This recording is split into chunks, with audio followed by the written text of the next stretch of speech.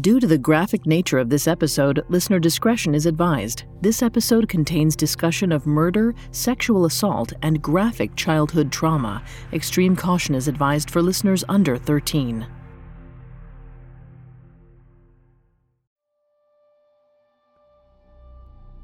Last words. Ordinarily, they're a somewhat morbid thing to talk about, but for this story, they play a key role. Historians can't decide exactly when the practice started of allowing condemned prisoners a chance to offer their final statement before their execution, but it goes back hundreds of years. Some use the opportunity to apologize to their victims or to those left behind. Others use humor as a way to deflect from the horror of the situation, or else remain stoically silent as they face their end. Then there are those who take one final chance to insist they're innocent. Of course, by the time they've gotten to the last words stage, it's likely too late for that kind of argument. All the same, they go to their graves with injustice on their lips. It's easy to write those particular declarations off as the desperate ramblings of the condemned. Maybe they just can't face the truth of what they've done. Perhaps they don't want people to remember them badly. In the grand scheme of things, the intention behind these kinds of last words doesn't really matter. If they're on death row, they must have done something terrible, right? But what if they didn't? What if it was all a lie?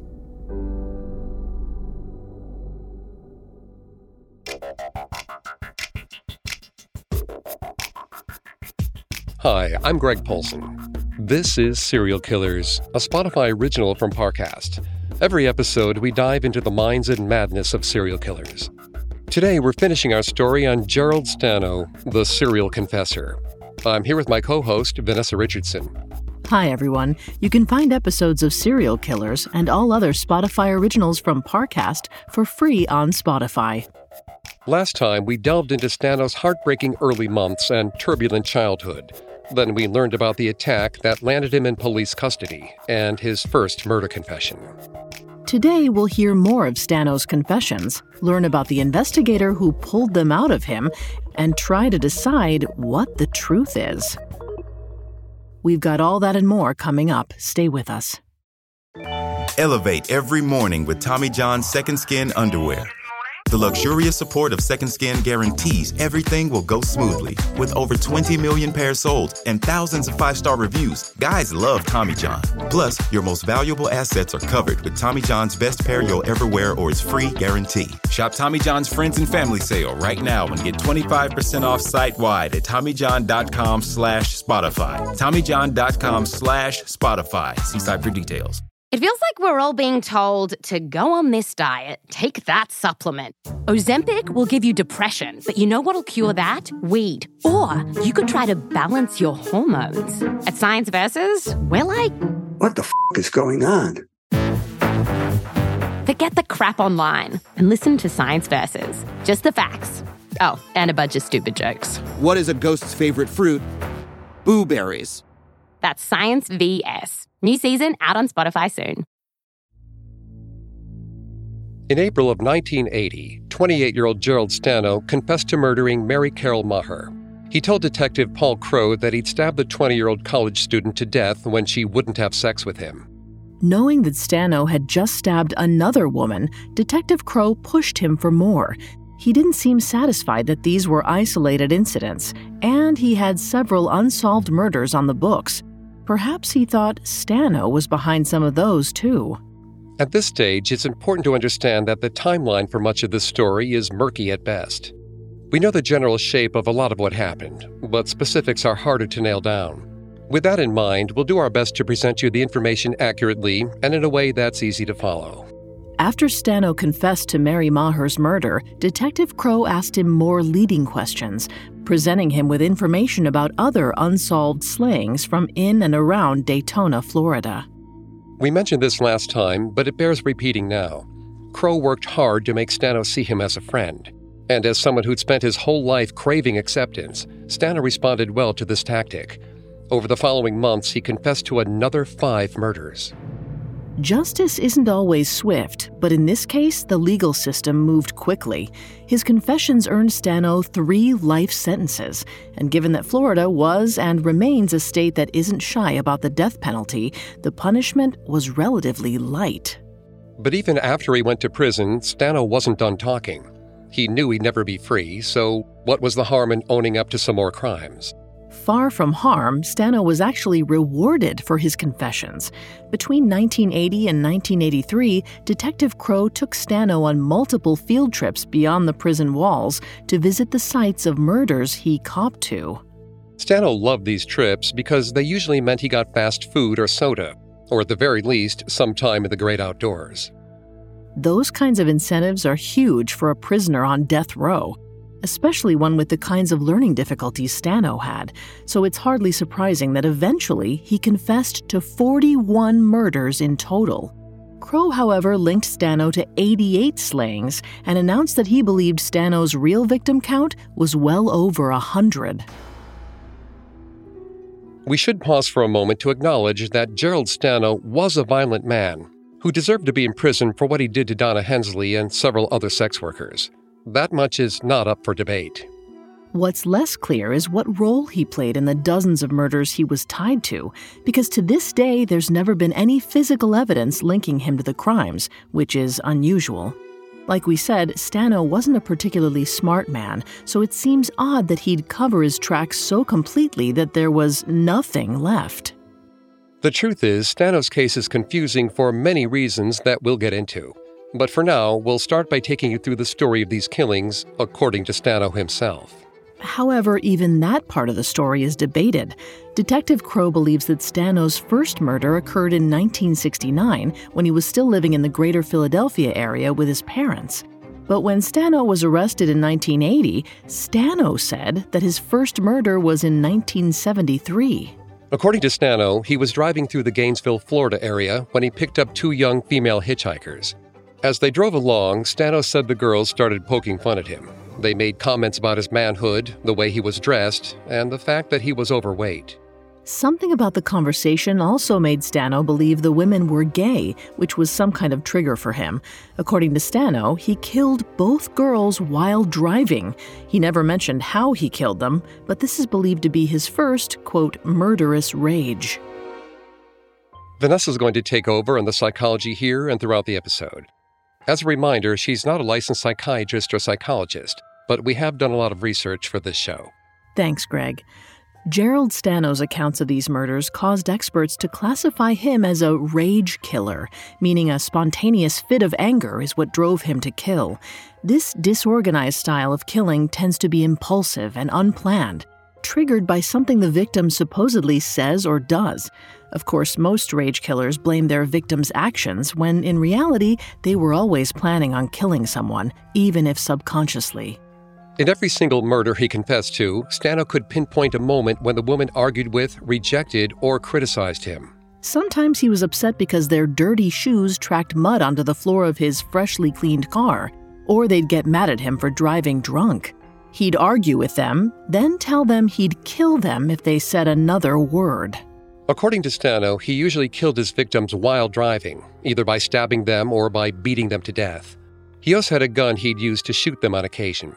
He also confessed to a few cases of drowning and strangulation. All in all, it was an unusually broad M.O. One of Stano's more consistent claims was that the women he killed always reminded him of his ex-wife. It was almost like role play, but in this version of the fantasy, he got to have the last word. He got to be the one to walk away instead of getting left. As we covered last time, Stano hated women, especially sex workers. So it's unsurprising that he claimed the majority of his victims were sex workers. But if you look at the women he admitted to killing, many of them never performed sex work. So either Stano was mistaken or he was making things up when he told Crow about his M.O. That list of details included attacking women whose cars had broken down. Like one day in September of 1973, Stano said he was driving by the Holly Hill Shopping Plaza in Daytona when he saw 17-year-old Barbara Bauer in the parking lot. She was having engine troubles. Stano pulled up and asked if the teen needed help. Barbara figured Stano looked nice enough, so she let him give her a jump start. Once her car started running again, Stano told the cheerleader that she'd have to drive around for a while to recharge the battery. If she just drove home and shut it off, it would die again. Then he got behind the wheel and told her to get in. He'd drive her just in case something went wrong again. He didn't want her to be alone, he said. He even offered to pay for her gas. It's hard to say whether Barbara felt relieved to have found such a gracious hero that afternoon, or whether her intuition told her that something about this wasn't right. Either way, she got in the car, but they never made it back to the parking lot. 7 months later, her skull was found in the woods outside Gainesville, Florida. Almost a decade after that, Gerald Stano confessed to killing her. To hear him tell it, Stano picked up hitchhikers and women he saw on the sidewalk because he liked the sight of them walking down the road. Their strut, he called it. Stano also admitted that alcohol was the catalyst for all of his killings. A shot of Jack Daniels would take the edge off. It relieved one part of his mind so the other half could take over. That's how he came to kill Kathy Lee Scharf, a 17-year-old living in the greater Daytona area. Stano said he spotted her one evening in December 1973 as she was walking home. He apparently pulled up alongside her and offered her a ride home. She thanked him and slid into the front seat. Kathy told Stano where her house was, but he ignored her instructions. Instead, he started driving in the wrong direction and got annoyed when she asked him to turn around. He kept telling her he knew where he was going, but she wouldn't let up. Eventually, she told him to just let her out of the car if he was going to waste her time. Years after the fact, Stano told Crow that the bickering took him back to his marriage when he and his wife would get into arguments over the dumbest stuff. He hated when women nagged him. The sound of their complaining ate at him. That's when something wicked emerged. He called it Old Red. To this alternate persona, the idea that this annoying, mean, evil woman still drew breath was repugnant. At this point, they were on Merritt Island, over an hour south of Daytona. And as Stano weaved back and forth over a series of highways and county roads, Kathy grew more impatient. Frustrated, she asked Stano to turn the music down. It was really loud. Besides, who even listened to Donna Summer anymore? That was the final straw. Nobody came for Donna Summer and got away with it. Without warning, Stano punched the 17-year-old across the face. He landed the blow square across her jaw. Kathy was shocked and cradled the red spot where Stano hit her, eyes filling with tears. That only made Stano more annoyed, and he told her to shut up as he turned down an abandoned dirt road. He pulled over and told Kathy to get out of the car, but she refused. Enraged, Stano grabbed a knife he kept under his seat and started stabbing the teenager. After she was dead, he drove down an unpaved road through bramble and low-hanging trees, then abandoned Kathy's body in some bushes.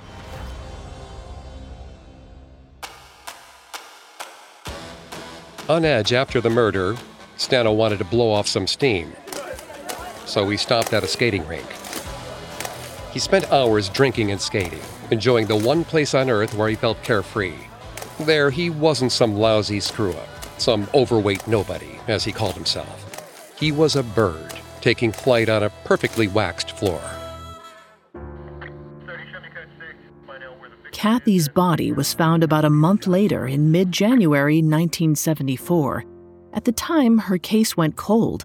But 8 years later, in October 1982, officials finally closed the book with Stano's confession. Detective Crow must have been thrilled. Even based on that one story, it seemed like he'd put a dangerous killer behind bars.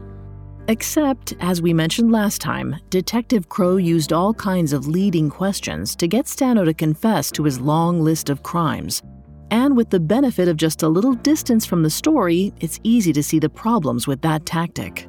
It's also easy to buy into the theory that Stano might not have committed any of the murders he confessed to. We'll take a look at this idea throughout the rest of this episode, but we'll start by going back to look at Stano's reported crimes that are less debated, ones with victim testimony, because they're helpful in showing a pattern of escalation. Specifically, Stano's various reported assaults in the weeks leading up to his arrest don't seem like the behavior of a man who'd been killing for upwards of 6 years. Yes, he attacked Donna Hensley and allegedly at least 2 other sex workers, but he didn't kill these women. Donna had to fight for her life, but the other women got away somewhat easily. It was like Stano was toying with the idea of killing them, but wasn't quite ready to go through with it. In an interview with journalist Jill Cedarstrom, criminologist Scott Bond and retired investigator Paul Holes talk about the crimes killers commit long before they actually start killing. Bond explains, you don't just wake up one day and suddenly say, I am a serial killer. Like all of us, potential serial killers have insecurities and some understanding of social norms. They also know it's risky to break the law or encroach on other people's personal space, so they test their limits, seeing how far boundaries can be pushed. Paul Holes calls these societal barriers. A potential killer might start off as a peeping Tom, for example, peering through a window from across the street. As he grows more comfortable with invading personal space, he'll work up to spying from the bushes outside someone's bedroom. Then he might break into the house when nobody's home and steal a personal item. Which is why it's worth noting that before Donna Hensley, Stano reportedly drew his gun on at least one woman, but it's not clear if he even shot. If we take Bond at his word, then these encounters resemble the beginning stages of a killing career, like Stano was testing the waters. Of course, that doesn't mean he wasn't a killer at the time, just that in 1974, most of his other behavior was indicative of someone who had yet to cross that threshold, even if he was working up to it. Someone who had plenty of experience with murder, though, was Detective Crowe, and his motivations for closing cases might help us understand exactly what happened here. Then again, maybe not. In a moment, one cop's desire to convict meets a prosecutor's underhanded tactics. It's been said that art is in the eye of the beholder. But what about greed or chaos? Hi, it's Richard from the Spotify original from Parcast, Unexplained Mysteries. This September, join us as we comb through the clues of some of the greatest art mysteries of all time. The Lost Da Vinci, the fake Rothko, the real identity of Banksy. If you've never listened to Unexplained Mysteries before, there's no better time to dive in than with this fantastic 5-part special. You can also find hundreds of other mystifying stories and new episodes each week by following Unexplained Mysteries, free on Spotify. Elevate every morning with Tommy John's Second Skin underwear.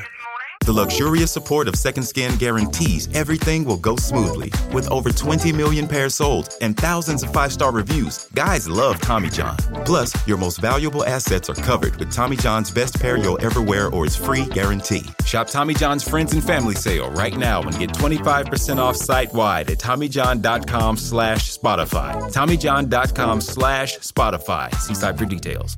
Now back to the story. Starting in 1980, Gerald Stano confessed to dozens of murders, but he didn't do so unprompted. There was always someone else in that interrogation room with him. Detective Paul Crowe was the one who first suspected that Stano was a killer, and it's important to consider the role he played in eliciting the confessions. To fully understand that, you need to understand a little of Crowe's backstory, because it's not like he was a rookie detective out to solve his first big case. On the contrary, Crowe had once been invited to attend an FBI profiling seminar at Quantico. There he learned from experts in the field, including people like Robert K. Ressler, the man who coined the term serial killer, and spent 20 years tracking them for the FBI, and John Douglas, co-author of Mindhunter, the most famous book on criminal profiling ever written. Exactly what he learned and how much contact Crowe had with his instructors, we can't say, but given their expertise, we can guess that they covered subjects like patterns of violence in serial killers and the ways their behavior escalates. Perhaps the training inspired Crowe to be a better detective. Maybe he rethought his approach to questioning suspects. And maybe he even kept his eyes peeled for potential serial murder cases so that he could try out his new skills. Sometime after the seminar, Crowe learned about the case of Donna Hensley, which is how he first encountered Stano. It didn't take Crowe long to work out that the 28-year-old liked attention and wasn't used to being fawned over. So in their interviews, Crowe spoke to him like a friend. Perhaps eager to please his new buddy, who seemed to sympathize with his hatred of women, Stano started admitting to each murder that Crow put in front of him. According to research, people with lowered IQ and developmental disabilities, like Gerald Stano, are far more likely to confess to crimes they didn't commit. There are several reasons for this, but in Stano's case, it was about finding validation from Crow, which he got when he supplied the correct answers. This is a newer study, so Crow probably wasn't aware of that kind of information back in 1983. But that's no excuse. Crow almost certainly knew he was manipulating Stano.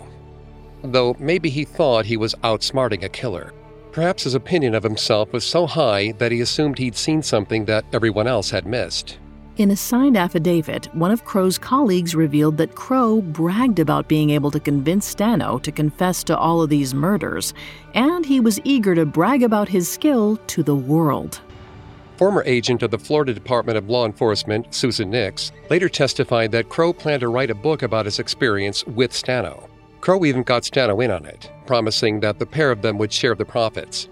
It's like Crow was incentivizing Stano to give him the best stories he could, but it seemed like they'd never run out. Crow focused on cold cases involving young women that had already come across his desk at one point or another. But when he ran through those, he started reaching out to law enforcement in other counties around Florida, asking whether they had any unsolved homicides that fit the same time frame and travel pattern he'd established for Stano. When he didn't hear back from most police stations, he got in touch with the state attorney's office. That's when he spoke to Dean Moxley, one of the state's most ambitious attorneys. Now, here's when we have to dive in a little deeper, because the underlying truth about Stano's guilt is buried somewhere in here. In his podcast, Murder on the Space Coast, newspaper columnist John Torres explains that Dean Moxley was the driving force behind a 3-year frenzy. In the early 1980s, Florida State Police closed a record number of cases. Moxley did that by developing a metaphorical playbook that basically guaranteed convictions. The first step was to find an easy target, someone who lacked the resources or mental faculties to advocate for themselves. Perhaps they were facing a genuine robbery or battery charge, but they'd also have a murder pinned on them. The next step took place in the jail, while this scapegoat awaited trial. According to John Torres, police would pay inmates to snitch on one another. Then they'd testify in court that the defendant admitted to whatever trumped-up charge they were being slapped with. This sounds so ridiculous it's hard to believe, but these testimonies were usually enough to sway any jury. Of course, what the jury didn't know was that in exchange for this uncorroborated testimony, the snitch received reduced charges or a lighter sentence. In the end, the frenzy drew to a close when Moxley eventually got promoted to circuit judge. It seems that no one after him was morally bereft enough to use his insidious playbook. But before that, Paul Crow came knocking. Needless to say, Prosecutor Moxley was happy to help Crow dig up unsolved cases to take to Stano. The detective spent countless hours learning these cases, until he had every detail of them memorized. When interrogating Stano, he never asked a question he didn't already know the answer to. One of Crow's colleagues, Daytona Beach officer James Gadberry, said that Crow spoon-fed Stano enough information about the murders for him to cobble together a confession. Stano offered almost no information of his own accord. That said, Crow did try to dig up some physical evidence to incriminate Stano. For the case of Kathy Lee Scharf, he enlisted the services of a dog handler. In 1982, they traveled to Merritt Island, where Kathy's body had been found 8 years earlier. There in the brush, a cadaver dog indicated that it picked up on Stano's scent in the exact location Kathy's body was found. Again, 8 years after he'd supposedly been there. If that sounds incredible, that's because it is. The dog handler in question was eventually outed as a fraud. The Arizona Supreme Court called him a charlatan. The questionable evidence from the cadaver dog was never actually used in court against Stano, but investigators did use it to build their case, and Crow still pressed forward with the murder charge. That careless slapdash approach to the investigation is particularly alarming because in Kathy's case, prosecutors were seeking the death penalty, and if they'd stopped to think about it, there were key parts of Stano's confession that just didn't make sense. First, the fact that he drove Kathy to Merritt Island, more than an hour south of his home. It wasn't an area he frequented, which doesn't mean he couldn't have taken her there. It's just curious that he would drive a protesting, yelling girl more than an hour just to kill her. Next, if you remember the details of the confession, there was a part of the story where Stano said he punched Kathy in the face. After that, he stopped the car and told her to get out. But Kathy refused to leave, which is why he killed her. Again, there's no proof this isn't true, but it's hard to believe that a teenager who'd just been attacked by an older man wouldn't seize her chance to escape. Of course, that would have meant being alone on a dark road that ran through a swamp, so it's not outside the realm of possibility, but it's the kind of detail that gives you pause. Another issue was raised by former prosecutor Sam Bardwell, who later represented Stano. He pointed out that Stano was obsessive about his car. Bardwell says that when he first met Stano, he assumed it must have been a really nice ride, the way he talked about it. That's why he took note of the area where Kathy's body was found. Supposedly, Stano drove his car down through a rough, wooded area that would have scratched the paint and wax right off his car. Bardwell thought there's no way Stano drove his precious car down there, and he definitely didn't get dirt under his fingernails for the sake of hiding a body. You'll remember from our last episode that from a young age, Stano's appearance and belongings were very important to him. So from moment one, Bardwell wasn't buying Stano's confession about Kathy. Finally, it's worth noting that when Stano told this entire story to Paul Crowe, he seemed emotionally cold, like he wasn't affected by Kathy's death. At the time, Crowe took this lack of remorse as a symptom of Stano being a psychopath, and in fairness to the detective, that makes sense. If Stano committed Kathy's murder, but if he was innocent, if he was just confessing to impress Crowe, maybe he seemed detached because he genuinely was. But if that's the case, if you believe that Gerald Stano didn't kill anyone, then how did he end up on death row? In a moment, the case against Gerald Stano. Now back to the story. Based on everything we know about this story, there's nothing to indicate that Gerald Stano ever voluntarily brought up any of his murders. In other words, he only confessed to crimes if Crowe suggested he was behind them. That sounds fishy, right? That Crowe had such an incredible success rate for picking Stano's murders. It's also odd that such a prolific killer would have only committed the specific crimes that officials brought to him. Eventually, Crowe told Stano that he didn't buy that. He said he must have killed before. With a body count as high as his, how could he not? Finally, during a psych evaluation in 1983, Stano conceded. He said that he hadn't killed anyone else, but he had tried to. A few women he tried to kill got away. He just hadn't said anything until then, because he was scared of getting the electric chair.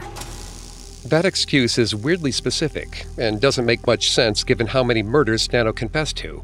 But it offers some insight into his state of mind, particularly his fear of the electric chair. It seemed like he was happy to talk with Crowe to give him any confession he asked for, as long as Crowe promised to keep him out of the electric chair. What Stano didn't realize was that it was already too late. He'd already received multiple life sentences for the first handful of murder charges, but prosecutors were taking the Kathy Lee Scharf case to trial, and they were seeking the death penalty. Despite his many varied confessions, this was the first murder trial Stano had to face. Presumably, his confessions earned him deals on the other cases, closure for investigators and families of the victims in exchange for a life sentence. But for some reason, that wasn't an option in this particular case, so Stano stood trial in September of 1983. But unsurprisingly, the prosecution's case was so flimsy that it ended in a mistrial. However, that didn't force the authorities to rethink their decision to go after Stano. It just got them reconsidering their approach. It became clear to Crowe that if he wanted that conviction, he'd need more than Stano's confession alone, which is what prompted him to revisit Step 2 in the old conviction playbook he'd learned from Dean Moxley, Jailhouse Snitches. At the time, there was a favorite snitch that officers often called on to testify against other inmates. Clarence Zaki was a convicted child rapist, murderer, drug dealer, and car thief who was supposed to spend the rest of his life in prison. Zaki was willing to do anything to get out, And astonishingly, a number of cops and state prosecutors were happy to work with him. It was such a clear pattern that a defense attorney once joked that Clarence Zaki heard more confessions than a Catholic priest. So shortly after Stano's mistrial, Zaki was taken to Stano's cell block. The guards gave Zaki a mop and asked him to clean the floors. And wouldn't you know it, he started up a conversation with Stano, who apparently told him in vivid detail all about killing Kathy Lee Scharf.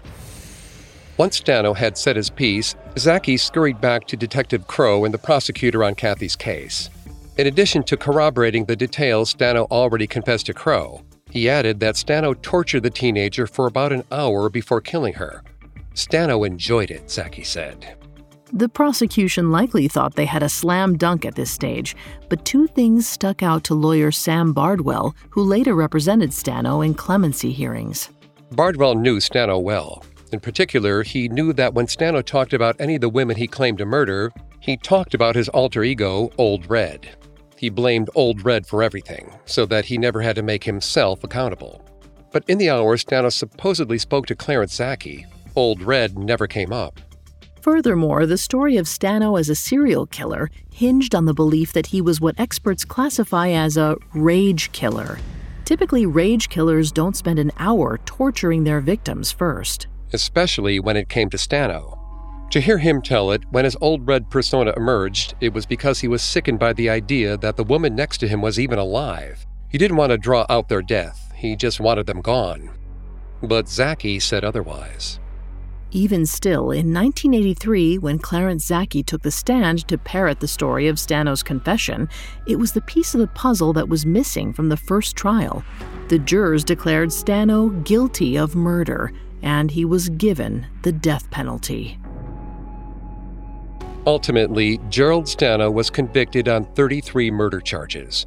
He received 8 life sentences and 3 death, all without any actual evidence linking him to the crimes. One of Stano's attorneys, Mark Olive, told reporters that the only thing Gerald Stano was guilty of was telling Detective Crow what he wanted to hear.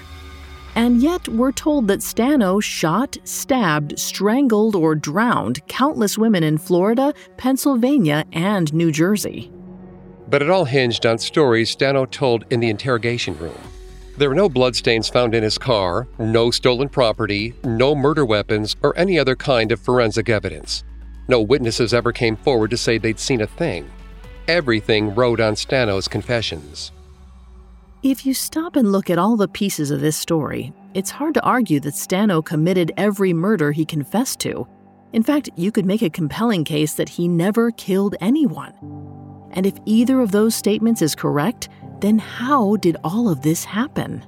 Part of it was probably that Stano enjoyed the attention that came with being a serial killer. He got to hang out with Paul Crow and go on field trips to different locations where his supposed victims' bodies were found.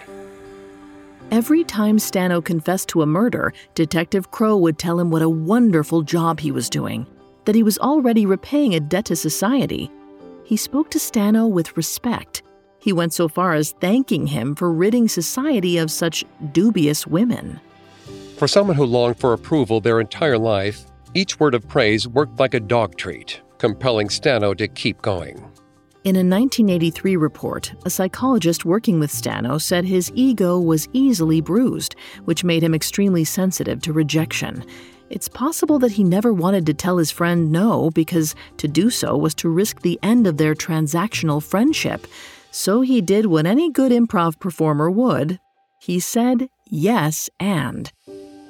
And whether intentionally or inadvertently, Crow encouraged this behavior. He admitted that he once joked with Stano, "You know, killing these girls is one thing, but if you don't quit taking these goddamn purses and causing me all this trouble trying to find out who they are, I'm going to bust you bad next time." Cracking these obscene jokes was an effective way of eliciting more confessions out of this supposed killer. They made Stano believe that he and Crow were genuine friends. But they weren't. Crow was working against Stano the whole time. And given that he was a detective, that seems fairly obvious. If you read the interview transcripts, it's clear that Stano never came up with information on his own. Because of this, some prosecutors, like former state attorney James T. Russell, refused to close many of the cases Stano confessed to.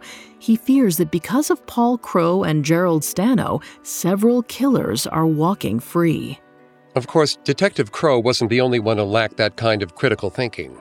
In all the excitement, Stano probably never considered what would happen when they ran out of victims for him to cop to, when the final cold case was closed.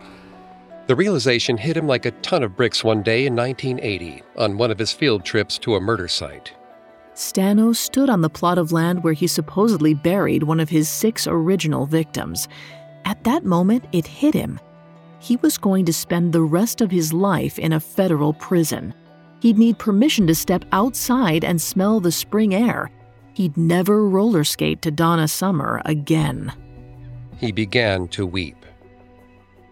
This is a strange case.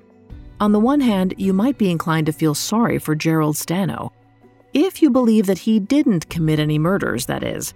But at the same time, he was an increasingly violent man who'd attacked several women and even tried to kill one of them, so it's tempting to think that the story went just as it should have. A monster was taken out of play before he could kill anyone. Even so, it's hard to argue that the ending of this story is just.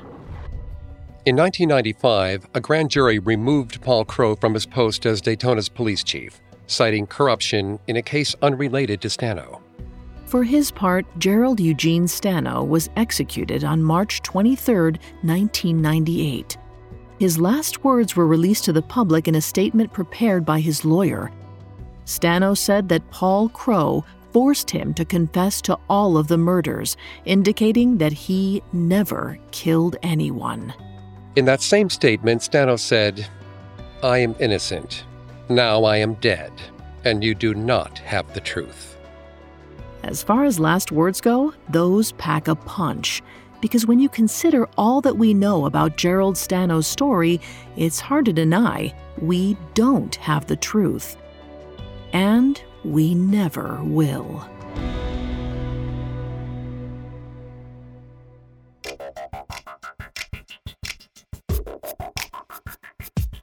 Thanks again for tuning in to Serial Killers. We'll be back next time with a new story. For more information on Gerald Stano, amongst the many sources we used, we found the episode Electric Chair from Season 2 of the podcast Murder on the Space Coast, extremely helpful to our research.